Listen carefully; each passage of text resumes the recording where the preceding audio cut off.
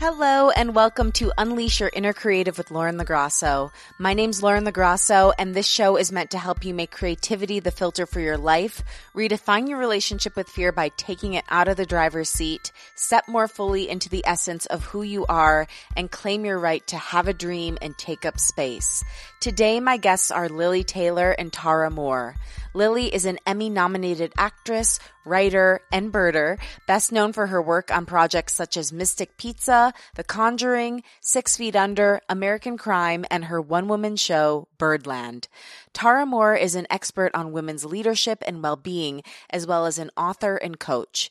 She's best known for her book, Playing Big, for creating the global Playing Big leadership program, and for appearing on media such as The Today Show and in the New York Times.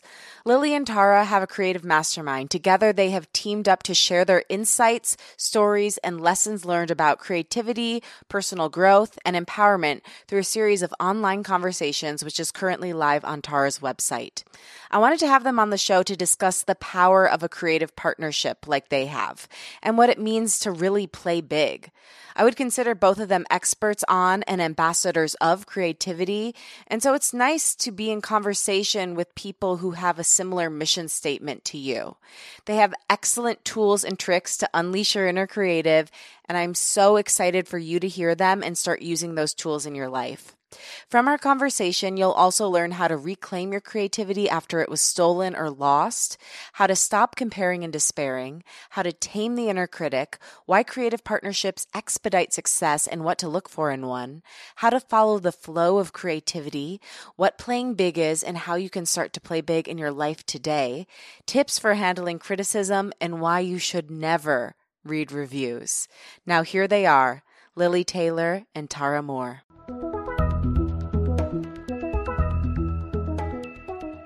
How did you both come to claim your creativity, which I know is a big question? And then at what point did that path that you were each individually on intersect? Good one. You want to start, Tara? Sure.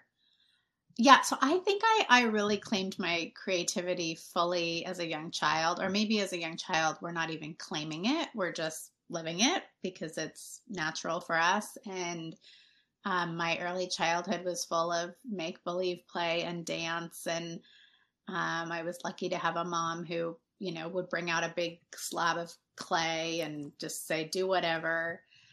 But I definitely lost my creativity along the way in school through the systems that cause many of us to lose it, being graded, being told, that piece of art was a good drawing and not that. You can win an award for your poem or not, like all of those messages that take us away from just the natural joy of our creativity. So for me, I really lost it more and more through school, college, graduate school.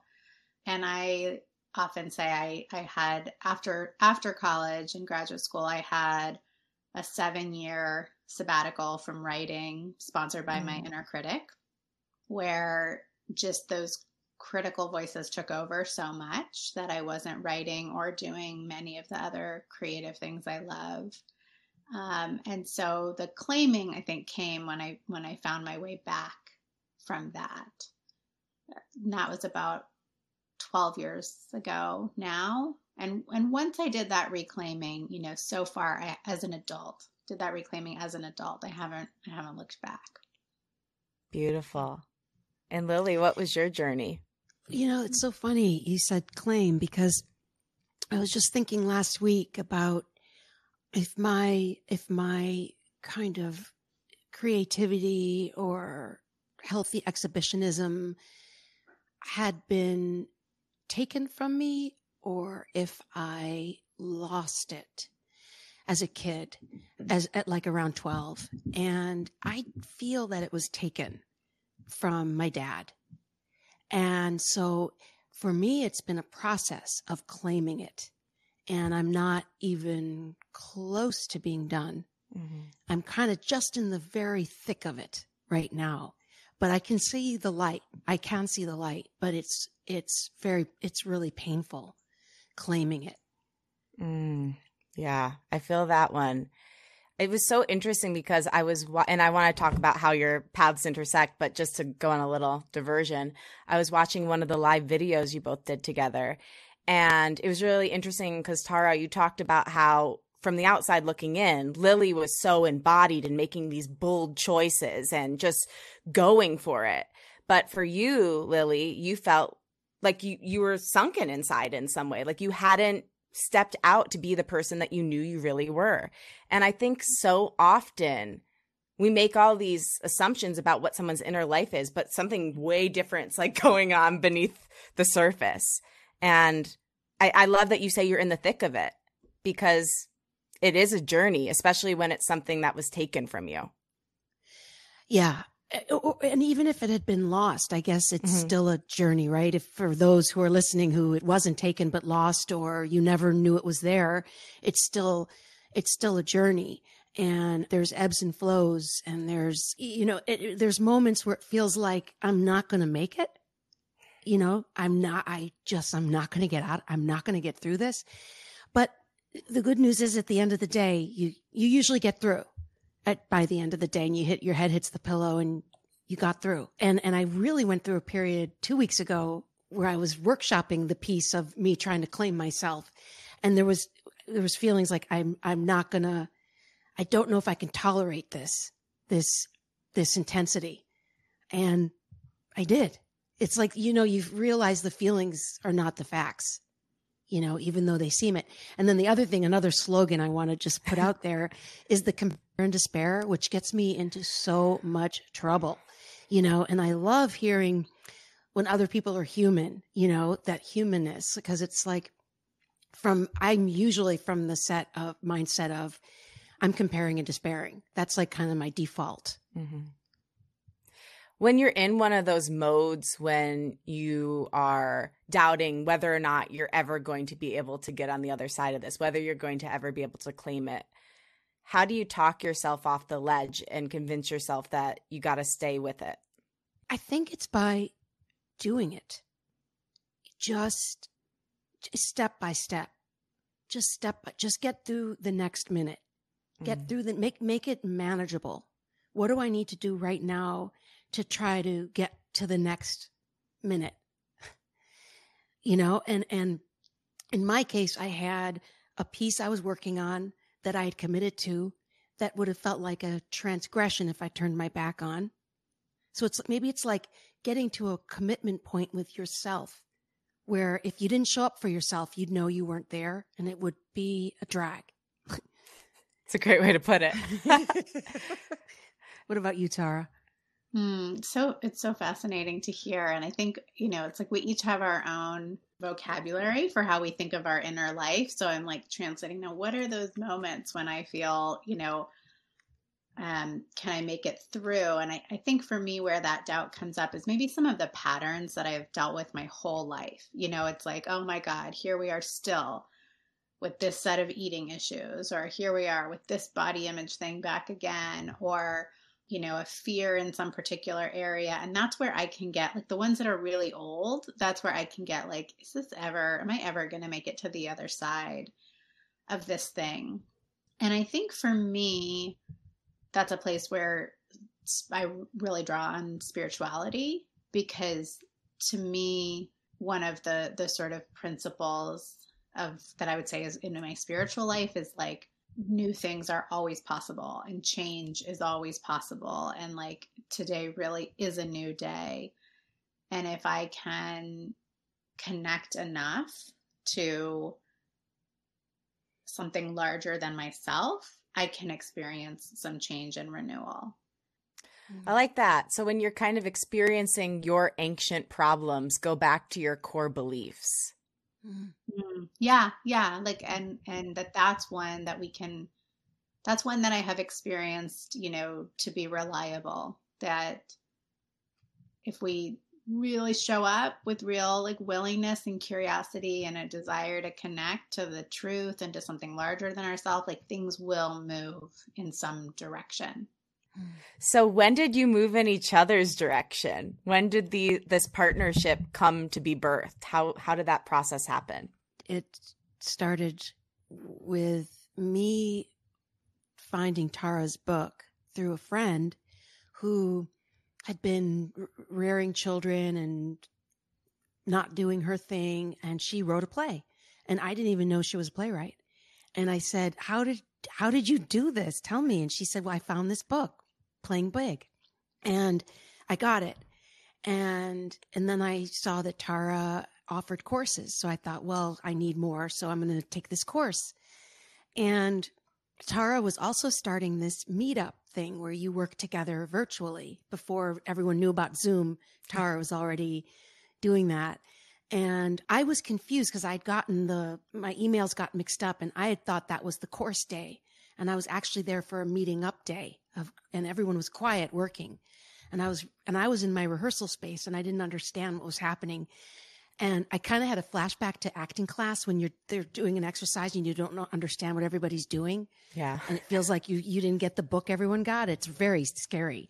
And I thought, oh my God, I'm bad. So I actually started to hide under my desk in the rehearsal room because I was just like, oh my God, I don't understand what's happening. But then Tara saw my name and she said, wait, are you Lili Taylor? And I said, wait, Tara, will you take it over from here? How did you say it? What did you say? I'm like, why did you hide under your desk instead of just turning off your video? I've never heard that part before. Oh, you didn't? She needed to make sure there would be no sight whatsoever. Moment of overwhelm. She couldn't take any chances here. Yeah. Well, I don't always know everyone who's in the courses, especially if they don't come on live and stuff like that. So I hadn't known that Lili was in the course. I hadn't known that Lili was in my orbit at all. And then one day on the the sort of co-working meetups that Lili's talking about, where we all come together, where everyone's on camera and sort of work side by side to help hold each other accountable and all of that. I just saw the name Lili Taylor pop up. And at first I said in my head, oh, Lili Taylor, like the actress, like, oh, that person has the same name. And then Lili sort of flashed on video. And actually the first time you flashed on video, I think you were walking through the street in Manhattan or something like that. And I was like, oh my God, that's Lili Taylor, that's her. And I was so excited because I knew Lili's work, and I had especially really fond memories from girlhood and seeing Mystic Pizza, and just this experience of kind of like, couldn't have articulated it at the time, but looking back, it was like so much intrigue for a young woman to be like, I'm seeing like kind of someone who looks like me on the screen. Like actually for a petite brunette girl with curly hair, you never saw that actually in any movies. And then like she had a strong voice, and it was like a female character driven plot. And so that had meant so much to me as a girl, and I'd watched that film over and over again.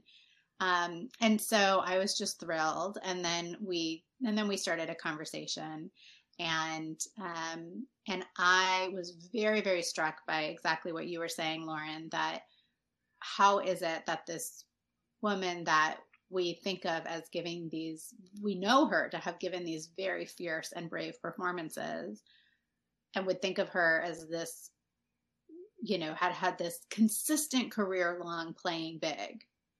What is this telling us? That she feels it's time to play big, and there's a playing small struggle that's been going on. Now, once I heard that, it didn't surprise me, because it's like I actually have heard that again and again and again. As you're saying, we don't really remember, even though we keep learning, that all of us are playing small or hiding in insecurities or turning away from our dreams in some way, but we keep forgetting. And so we started a conversation about that, about our playing small, what we both still struggle with, about creativity and making art and with integrity. And it was just a very, very thought-provoking and juicy and meaningful conversation for both of us. So we kept going with it. I love that. And I think it's so interesting because just anecdotally, like with the podcast, I know that I've only had my greatest success when I've had somebody else working with me. Like nothing else changed. They weren't even for my instance, they weren't even doing that much. I think it was literally just having another human being with the same goal. It's a mastermind alliance. Things start moving. And so I'm curious, like, because either of you and both of you could have very easily kept going in an individual direction and probably been fine and had great success. But what is it like about this partnership and about a partnership in general that can make a creative project that much richer? And what should we look for in our creative partnerships? That is such a great point. And I'm so glad you're highlighting that. And that's probably a big part of this show, because I think that is crucial the older I get. And I realize a lot of my projects did not happen because I was doing it alone. And my first one that really happened is it happened because I was, this guy said, you should do your own show. And so I started transcribing this audio. He said, well, why don't you send that to me once a week and then we'll Skype and talk about it. And just having that reflection back, the mirror neurons, the looking at another human being and having yourself reflected back, was kind of life or death for my creative project. And I really experienced that and got it from my head to my toes in a way I hadn't from 19 to 50 to whatever. And so around when I met Tara, it was like still an idea, like a construct, like I think you need another human being, And so I thought, well, I think then I should take an action on this. It was still very like thought, like logos, like intellect, but I was consciously taking actions on following through, on like investigating, following something. Someone tells me the name of the book, follow the book, follow what she's saying, follow more of what she's saying. She says, let's talk, say yes. Then why don't we try to do this? Just say yes, yes, yes. And so I am finding that on some level, find somebody and however it is, if it's just them reading your thing or hearing your idea. And in regards to what to look for, I think like, do I feel myself when I'm talking to them? Do I feel like they see me and get me? Or because if I don't feel that, I don't know if I can, I already have such a problem trusting myself. I don't know if I can get to that thing, like a champion, Tara talks about that in her book, finding those, do you use champion? What word? Champion. Yeah. Yeah. Yeah. Yeah. Go ahead, Tara. I mean, I'm a huge extrovert, and I struggle to honor that fully because I also love working independently. I love writing. I am an only child, so I grew up kind of as a deprived extrovert. And sometimes I just stay there. Yeah, you too? I was always talking to my Beanie Babies and my Barbies, like trying to have friends in the house. It does lead to like a lot of elaborate, imaginative play, oh my gosh, right? Yeah. I'm sure we could swap some great stories.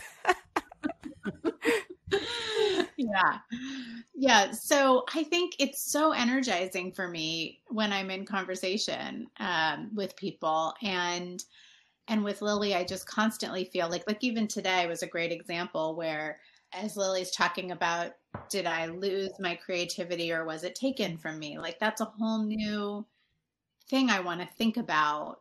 And, so I think what I really appreciated, I mean, we know this, I think, from Lily's acting performances, that she's a very, very present person and has a certain kind of honesty that she brings. And so I've always just really felt that in our conversations. And I think that's what's made them very exciting, is she's really listening and responding. And it just I feel like there are so many topics where if I just went to think about them by myself, I just go in my little rut, but the conversation has opened up so many new ideas and a new world. But I feel like I'm in my own process of like trying to weave that more and more into my life. Like even today, this morning I did a dance workout on Zoom with a friend where we like screen shared the dance video, because it's not going to happen for me otherwise. Like, I need that relationship and the accountability to move my body, when it's 80 degrees in my house, like especially. And it was so joyful and wonderful. So I'm just like constantly learning new ways to bring that relationship and accountability in more and more. And I keep rediscovering like how much it helps me. I'm curious though, since you are a writer, how do you incorporate the idea of partnerships when you are on a solo mission like that? It's tricky, and it is tricky for me. I think because I'm used to writing and also because of being an only child, it's not totally smooth territory for me to figure out how to be creative with others. And even in writing a book, that was a challenge for me. Like, how do I protect my voice and my creativity as I let an editor in or an agent in, and people are packaging this material, and there's an industry side of it that I have to interface with. And that's hard for me. That I think it's challenging probably for all creatives, but I feel I'm really quite tender and vulnerable about it. For example, some people can write a pitch and get a book deal and then write the book after they have the book deal. I can't really work that way, because I can't be in that unknown creative of creating the material with an editor over my shoulder and knowing I've already been paid for this work, so I better produce it. Like, that's all too relational for me in my creative process. I like to like write it, get it how I basically like it, and then I'll talk to you about it. But, on a typical day, I'm not going to do writing for more than a couple hours max. And I think we might expect more of ourselves, but most people are not. If they're writing, they're not writing more than 3 hours. So you've got the rest of the day to fill with people. Yeah. And I'm sure you've got, people in your corner that you can give it to and be like, does this resonate? And that's kind of where the partnership comes in. There's a couple things that you both said that I really want to break down. Going back to the idea of your creativity getting taken from you versus you losing it. To me, this is also attached to the inner critic, which is attached to what Julia Cameron calls creative monsters. And that's, somebody in your life that takes your creative spark or joy away from you, or taints it and makes it not pure like it once was. So I guess, how have you worked on recovering from your creative monsters? And then this is like a 2-part question and it's deep, but oftentimes I feel like it's those people's voices that gets rebranded in our own brain as our own voice. And so we have to like figure out how to take that voice away. How have you worked on overcoming that creative monster and then figuring out how to debunk the inner critic, which is often their voice rebranded? Myths and fairy tales have helped me a lot with that. Today, I was just thinking of Sleeping Beauty, and I was thinking about, because I fall into passivity a lot. I mean, a lot of actors with acting, it can happen because we get a job, we are given the lines, we are, it's very easy to fall into passivity, and I probably have it anyway. And I thought about that. I relate to the fairy tale Sleeping Beauty a lot, and just thinking about it and going into the symbolism of it, and I'd forgotten that it's about envy, which is a big part of my story too, is that she was put to sleep because that awful woman wasn't invited to the ball. And then that other nice godmother woman made sort of a compromise and said, well, don't kill her. Just put her to sleep for 100 years and contain her. That's all. That's all. Or the Persephone myth, Hades abducting Persephone. And really, there's a lot of people who talk about myths and help bring them into some sort of understanding for today, and that's really helped me a lot, because there's really profound things in those myths that have been around for centuries that they got back then and that we can still get now, and that can help me get through these sort of archetypal circumstances or situations. That's one way through. Dreams In fact, I just had a dream where a guy kidnapped me. So it's sort of like, in fact, usually men in my dream are either like, rarely is it nice. It's usually either chasing or, it's a problem. And it's like that discerning, as you were saying that voice can become it's so hard to know what that voice is, to discern it. And that's a skill, that learning how to discern, sift, taking that kind of, how do you cut through the knots of that emotional cacophony that has come through suffering and work. And it doesn't like just end. The work doesn't just end. I get like muscles, but it's like a daily practice. It's like, I still got confused a few days ago. Like I thought the voice was the real voice. Like I had forgotten, oh, wait a minute. That's that negative male voice. That's probably my dad, but I thought it was mine. So I'd just forgotten again. So I'm really getting how it's a continuum. Yeah. I love that you say that, because I think so many people talk about, and this is something that I continually talk about on the podcast, but getting healed.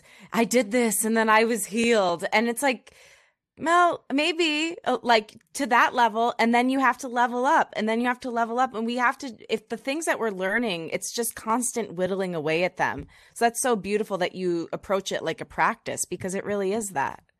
So, okay, let's talk about playing big. Tell me what this means and how we can all start to do it a little bit more in our lives. Well, my kind of working shorthand definition of playing big is that playing big is being more loyal to your dreams than to your fears.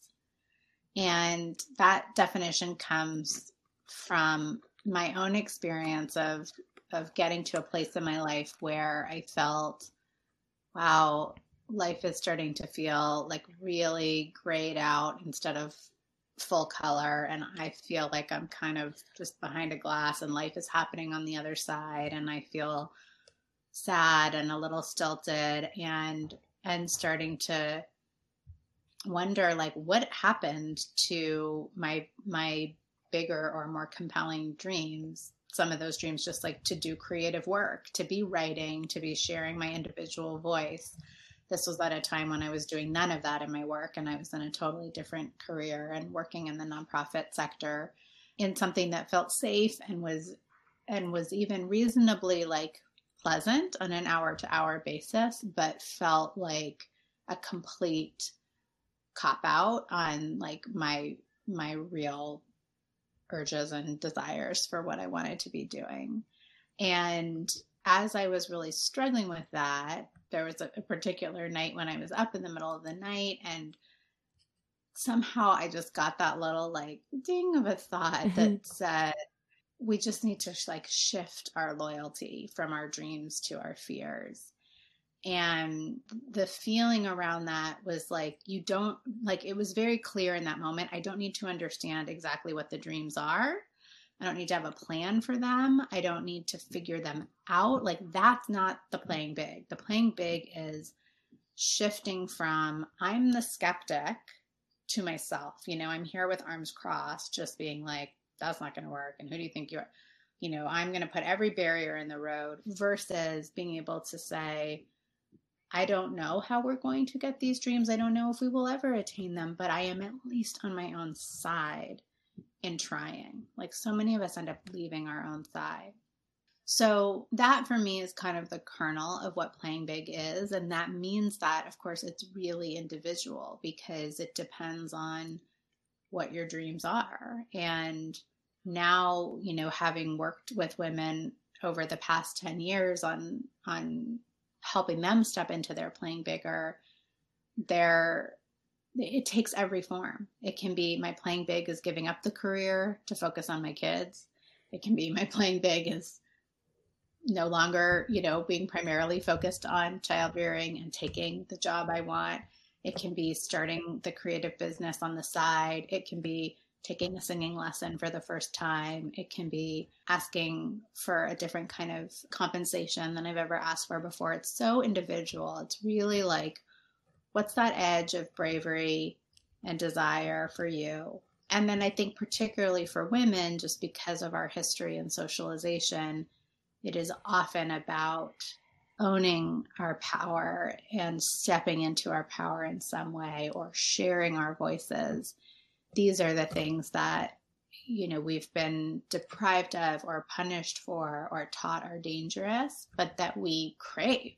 I love this image because it's like really like, are you going to abandon yourself or not? And I think so many of us struggle with abandoning ourselves and feeling like if we choose ourselves, we're being selfish and we don't deserve it. And well, there's that person over there that needs help. I should go be with them. And what would my parents think? So when you're guiding women into, the first steps of playing big, how do you start to deal with some of these stories that we're so deeply steeped in and debunking them and moving on? Yeah. Well, it is the first thing we deal with. Yeah. And I didn't used to start that way. I used to start by wanting to talk to women about, what's your calling? What are you feeling called to? That used to be like what we would do first. And I quickly found like, we can't even have a conversation about callings until we get to all those stories that you're talking about. So I changed the order of things around.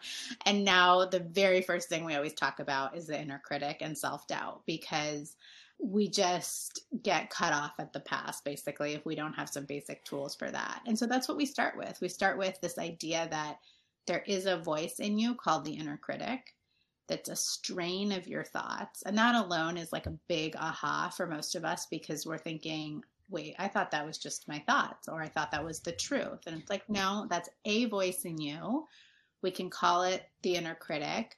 We can start to look at it from a distance, and we're going to start to unpack the ways that the things it says aren't true. They have nothing to do with the truth. It's all about thoughts that will scare you enough to get you back into a comfort zone. That's all they are. So whatever has the power to do that, true, untrue, vaguely true, a little true, it doesn't matter. It's just your system coming up with like, what thoughts can I have that will cause me to retreat back into a comfort zone? Because there's a part of us that doesn't really care whether we're fulfilled or playing big or self-actualized, just wants safety. And that's the part that's kind of behind the inner critic, the feeling of safety and certainty.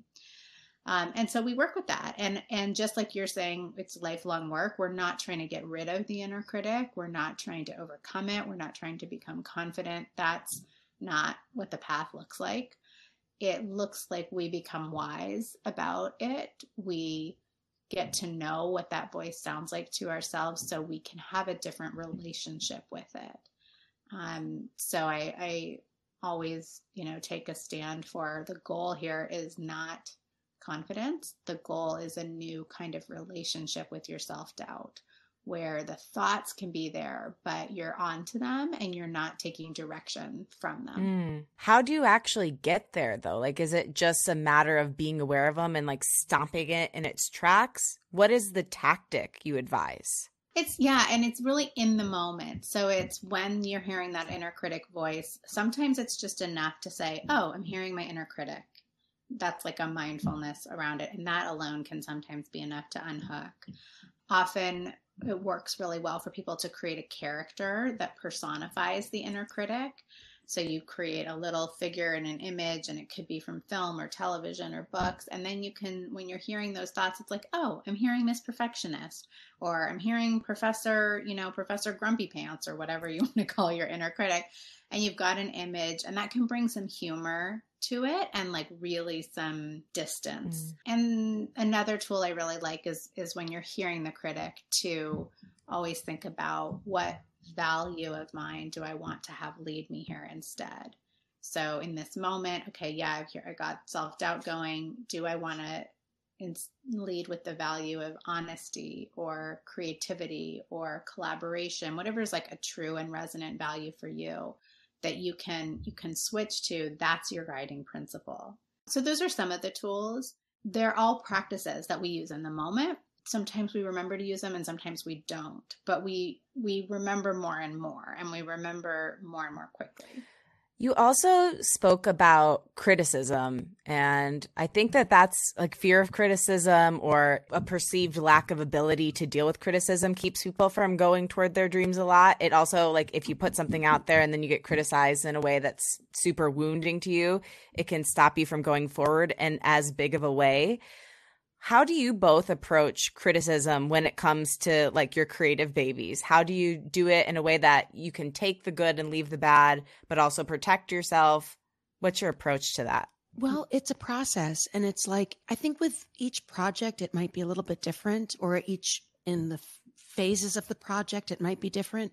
So for instance, I played big last August and I performed a workshop. And, I performed my piece for a group of people, and I had a backlash, which I do have when I play big. Sometimes I have not a hangover, but it's just something has reared its head after I play big. But I appreciate that I did that, but I don't think it was the right thing for me to do. I only would have learned that by doing it.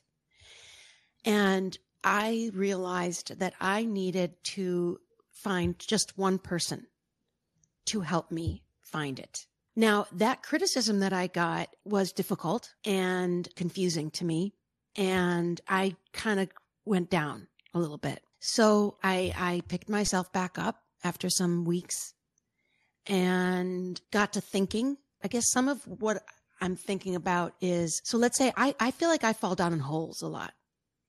And how do I get a perspective, when I'm down in that hole? Because I'm not.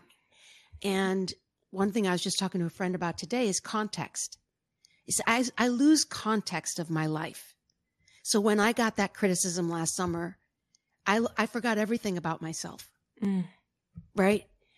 Because I had no perspective. I was in a hole. Of course, all you're seeing is, and by reminding myself of the context of who I am, what I've done, getting some balance back, that I'm not just, someone who put on a show that didn't work at all and you should just go back into your hole, right? Yeah. Or maybe the show was problematic. Maybe there were, but that's not the only thing. I've got to get some more elements in here to bring in more of a right order to things. So I guess like perspective meaning looking to see, and then bringing some intellect in. If like a list of like, I'm this, I'm that, I'm that. So that's just, yeah. Oh, I love the way you put that. It does. You hit the nail on the head though, because when something happens with your creative project that you've put everything in, it suddenly feels like you have nothing, but that's just not the case, And just to be clear, you mean like you'll look at yourself, because I know would you call yourself a birder? Would you consider yourself that? So you're an avid birder. You've done all these amazing roles. You've got all these other things going on in your life. Is that what you look at, or do you look at the context of the whole play? Is it your whole life or the whole play to take you out of it? Oh, well, I mean, like, let's say that didn't go well. I did that one woman show. It didn't go well. I'm a failure, complete failure. The context would be, I've made it to 53. I got out of, I made it through a dad who was tough. I have supported myself. I'm hitting low. I know I could go higher than that, but I'll start there. I got dressed this morning. No, like, but so like giving yourself props for the things that you have done right and the other things that you do hold dear and you're proud of yourself for in your life. Exactly. Other truths. Exactly. So you can get more of a balance, a perspective. That's so good, Lily. I'm going to use that one. It's just, I will. It's just so easy to like, you just like forget that anything else exists in that moment. Right. Yeah. Right. That's powerful.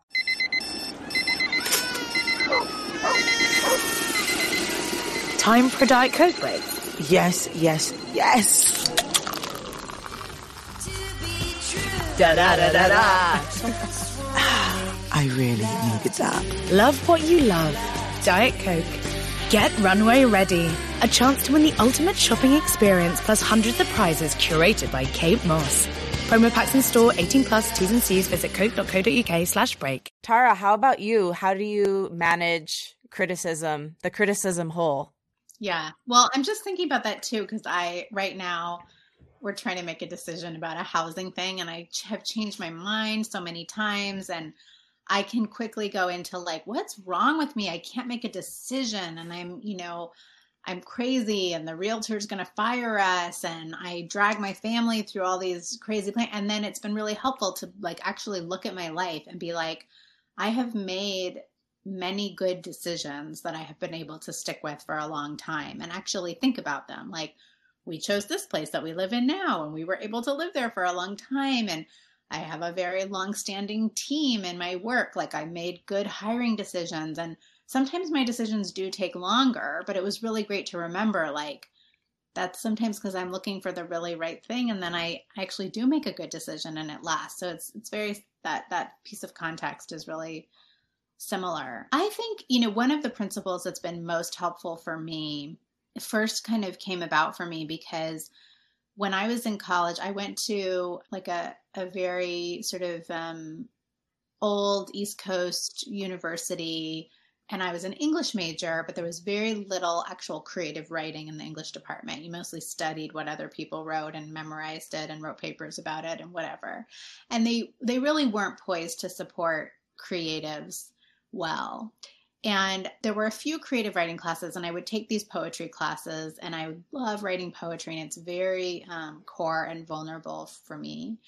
And, sometimes the professors would get my work, and sometimes they really wouldn't like my work and would sort of kind of make me feel like my work was cheesy or too saccharine or too woo-woo or something like that. And in those classes, we were always reading these like male poets whose work was impossible to understand and all of that. And then years later, I happened to be on Amazon one day, and I must have been looking for something poetry wise. And I just saw like they had this list of the best-selling poets in America. And it was like Rumi, who's this Sufi spiritual poet, and Mary Oliver, whose work I love and who writes beautiful, beautiful poetry, mostly about the natural world in pretty plain language, right? That's accessible. And Billy Collins was on there. All my favorite poets were on there, none of whom my college English department would have touched with like a 10-foot pole. That would not have been considered worthy or good poetry. And I was so shocked looking at this Amazon ranking going, what does it mean? How can it be that the poets that the most Americans are actually saying, I want that book in my house? That's the poetry I want to go to sleep reading. What does it mean for someone else to say that's not good poetry? What's the definition of good poetry? If it's not the poetry that lots of human beings want to choose on their own to read. And I just really got in that moment, I don't know that I think there is such a thing as good poetry, period. There's only good poetry in so-and-so's eyes, right? It depends on the listener, the viewer. And that's kind of forever been my take now on feedback is there's no such thing as a good play or a not good play, or, a good piece of writing or not, or you are a good software engineer or not. To some extent, all of that depends on the context. Who's looking? What do they want? What's a fit for them? What culture are you in? What country are you in? And so that really has evolved for me into, when you get praise or criticism, just look at it as telling you about the person who gave you the praise or criticism. It doesn't tell you anything about you. I love that one. That was something. So I'm also a singer-songwriter outside of this, and I actually did a whole episode about rejection. I read like the rejections I got on air and cried. But in doing that, what I realized is like, I thought about food. I don't like raw tomatoes, but I don't go around proclaiming like raw tomatoes are bad. It's like, I don't like them. I just don't like the way they taste. Doesn't make them an inherently bad food. And so I love that, because I just think if we can just remember that this is mostly it, like, yes, you have to have some level of talent, but it mostly comes down to taste. And you shouldn't let someone else's taste keep you from being the person that you know you're meant to be. Do you like it? If you like it, 2 thumbs up, baby. I love it. Yeah. Lili, too, like I've heard you talk a lot about your career and how, you know, you as an actress have to react to criticism in the moment and then perform. And that is such a mind-blowing thing. I got a BFA in theater, so I never would have thought of putting it into the words that you put it into. Again, you gave me some great language, but it is so difficult. And I think the thing that is frustrating with acting and a lot of creative exploits, unless you own like a production company or something, is that you can be awesome, but at the end of the day, some parts of it are out of your hands. And so I wonder for both of you what your experience has been there when some aspect of your creativity was out of your hands, or like an opportunity was out of your hands, and what your advice would be for other creatives who are struggling with that kind of thing going on in their own journey. Do you mean like, how do you handle when you don't have control over an aspect of it, or how is this tied into criticism? Yeah, I think it's 2 parts. So one, like how, for you in particular, how do you react in those moments? Like, how do you like regulate yourself and then do your work when with the criticism? Yeah. And then I think that the second part is, like when something is out of your hands, like when your opportunities are out of your hands, how do you stay in love with the work when the business part of it's kind of beating you down? Okay. All right. Well, I don't know if you'd heard this story I haven't told it a bunch, but you know, I was doing a play with Jean Triplehorn on Broadway, Three Sisters, and it was her first play, and we had all told her not to read reviews. Because that's one of the first things. Do not read reviews. Just don't. And she did. And she was hysterically sobbing off stage. She could not get on stage. And the curtain was about to go up. And I was pulling her as she's, you know, in like an 18th century frock, and I am too. And I'm pulling her. She's like, no, I can't. And I'm pulling her. I'm like, yes, you can. And I'm pulling her onto the stage with both my arms and her arms. She goes, I can't. And then I put her down in her chaise lounge and handed her prop. And she's like, I can't. And then the curtain went up and she was like, Masha. She was the character. But I just got chills. I know. I love that, because it was like, you know, you can do it.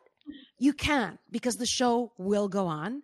The show must go on, but do not read reviews. Do not. And if a director is directing you in a way that's like, I've had directors who it's just not helpful what they're saying. It's just like usually I get along with directors, but once in a while I'm like, what you're saying to me is not helpful at all. I'm now in my head. I can't, okay, we got to stop right now.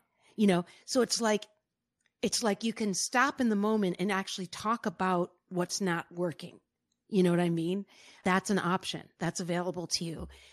After a show, you know, having boundaries on what, you know, I have a friend who I know they're going to say something negative.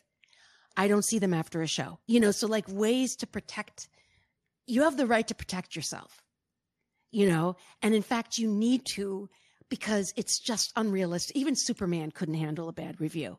Like, it's just too hard, you know, or criticism like that. And then number 2, what's powerless, I think for me, it's been getting really clear on what I don't have power over and what I do. And to really just get into acceptance about that. I know when they call wrap on the movie and I walk away, I have no power over anything. I've done my job. What's going to happen is going to happen. It's the director's vision. I know what I signed up for. I hope, but whatever, I'm on to the next one now. I'm going to let that one go. So that's my 2 cents. I like them. I just want to say, because Lili and I have talked about that before, and the moments that she's had of being able to say to a director, this feedback is not helpful, or even Lily, the words you've used before of like, what you're doing right now is dangerous, right, to the process, or dangerous to my creativity. And when I heard that, I just thought that was stunning to me, because to me that was such a sign of like, that is a hard won courage, that in that moment, right, instead of just being wounded by the criticism or being like, now I'm off my game and I have to figure out how to fix it, to actually understand that, no, it's partly, I do have the freedom to say back to that person, that is not a constructive kind of feedback for the outcome we're all going for here. And to really challenge those that give us feedback to be more mindful about the impact it can have, particularly when we're talking about creative work. Yeah, I mean, I think there have been so many situations where I've been given criticism like that and I've just sunk into myself instead of saying something like that, which I would love to. If somebody's having a hard time finding their voice in that moment, I mean, what's a way to like build up your courage to speak your truth when you're being put in an unfair creative situation? Well, I'll speak for myself. Like when I was in that situation, I knew that I got clear about what my commitments were and are. And I knew that I was going for the greater good here. Like I knew that I had done due diligence on creating my character, on showing up to the director's vision, on giving it my heart and soul, and getting clear on that. Then I knew, because we're both on the side of the greater good and we both want this thing to be good, in that spirit, that's why I'm saying right now that what you're saying is actually hurting this creative collaborator that's with you. And we both want to come through this as a collaboration. So we should both value that. So I'm wondering if it's about what is the relationship you have with that person? And I guess that'll depend, the answer is sort of going to rest. Like if it's an agent, that's a little bit different than your musical producer, or I don't know what it would be in your case. Like right. Like for instance, what's an example for you? Like who gives you criticism? I mean, my music producer is incredible, but if I had a music producer who's like some of the other people I've worked with in the business, it would be that kind of situation. And I think, I think you have to really realize what drives that person too. That could give me courage, or someone else out there, like what is driving them and what would get through to them and what is really, good for the greater good. I think that's very helpful. I could talk to you both all day because I feel like we're just all like on the same page about so much of life. I have like a million different directions we can go in. So maybe you two will have to come back. That'd be great. It really would be.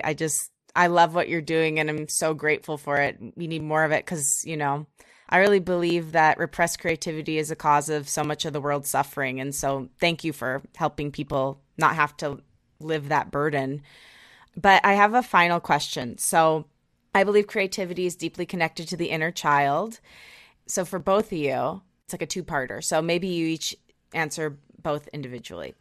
So Lili, if you and your little self were standing in the same room looking at each other, in whatever age you think of her as, what do you think she would say to you and why?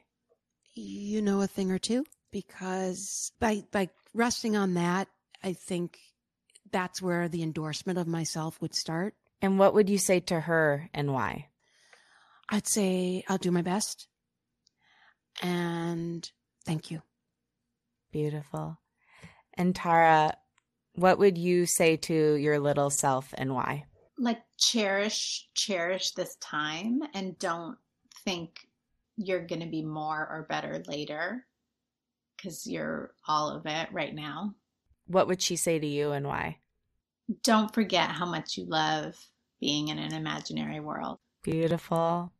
Thank you both for being here on Unleash Your Inner Creative and for unleashing yours and continuing to work on it every day and really helping other people do it. It's like the greatest gift you can give humanity, and it absolutely changes the world when people can take up space and be their full self. So thank you. Thank you.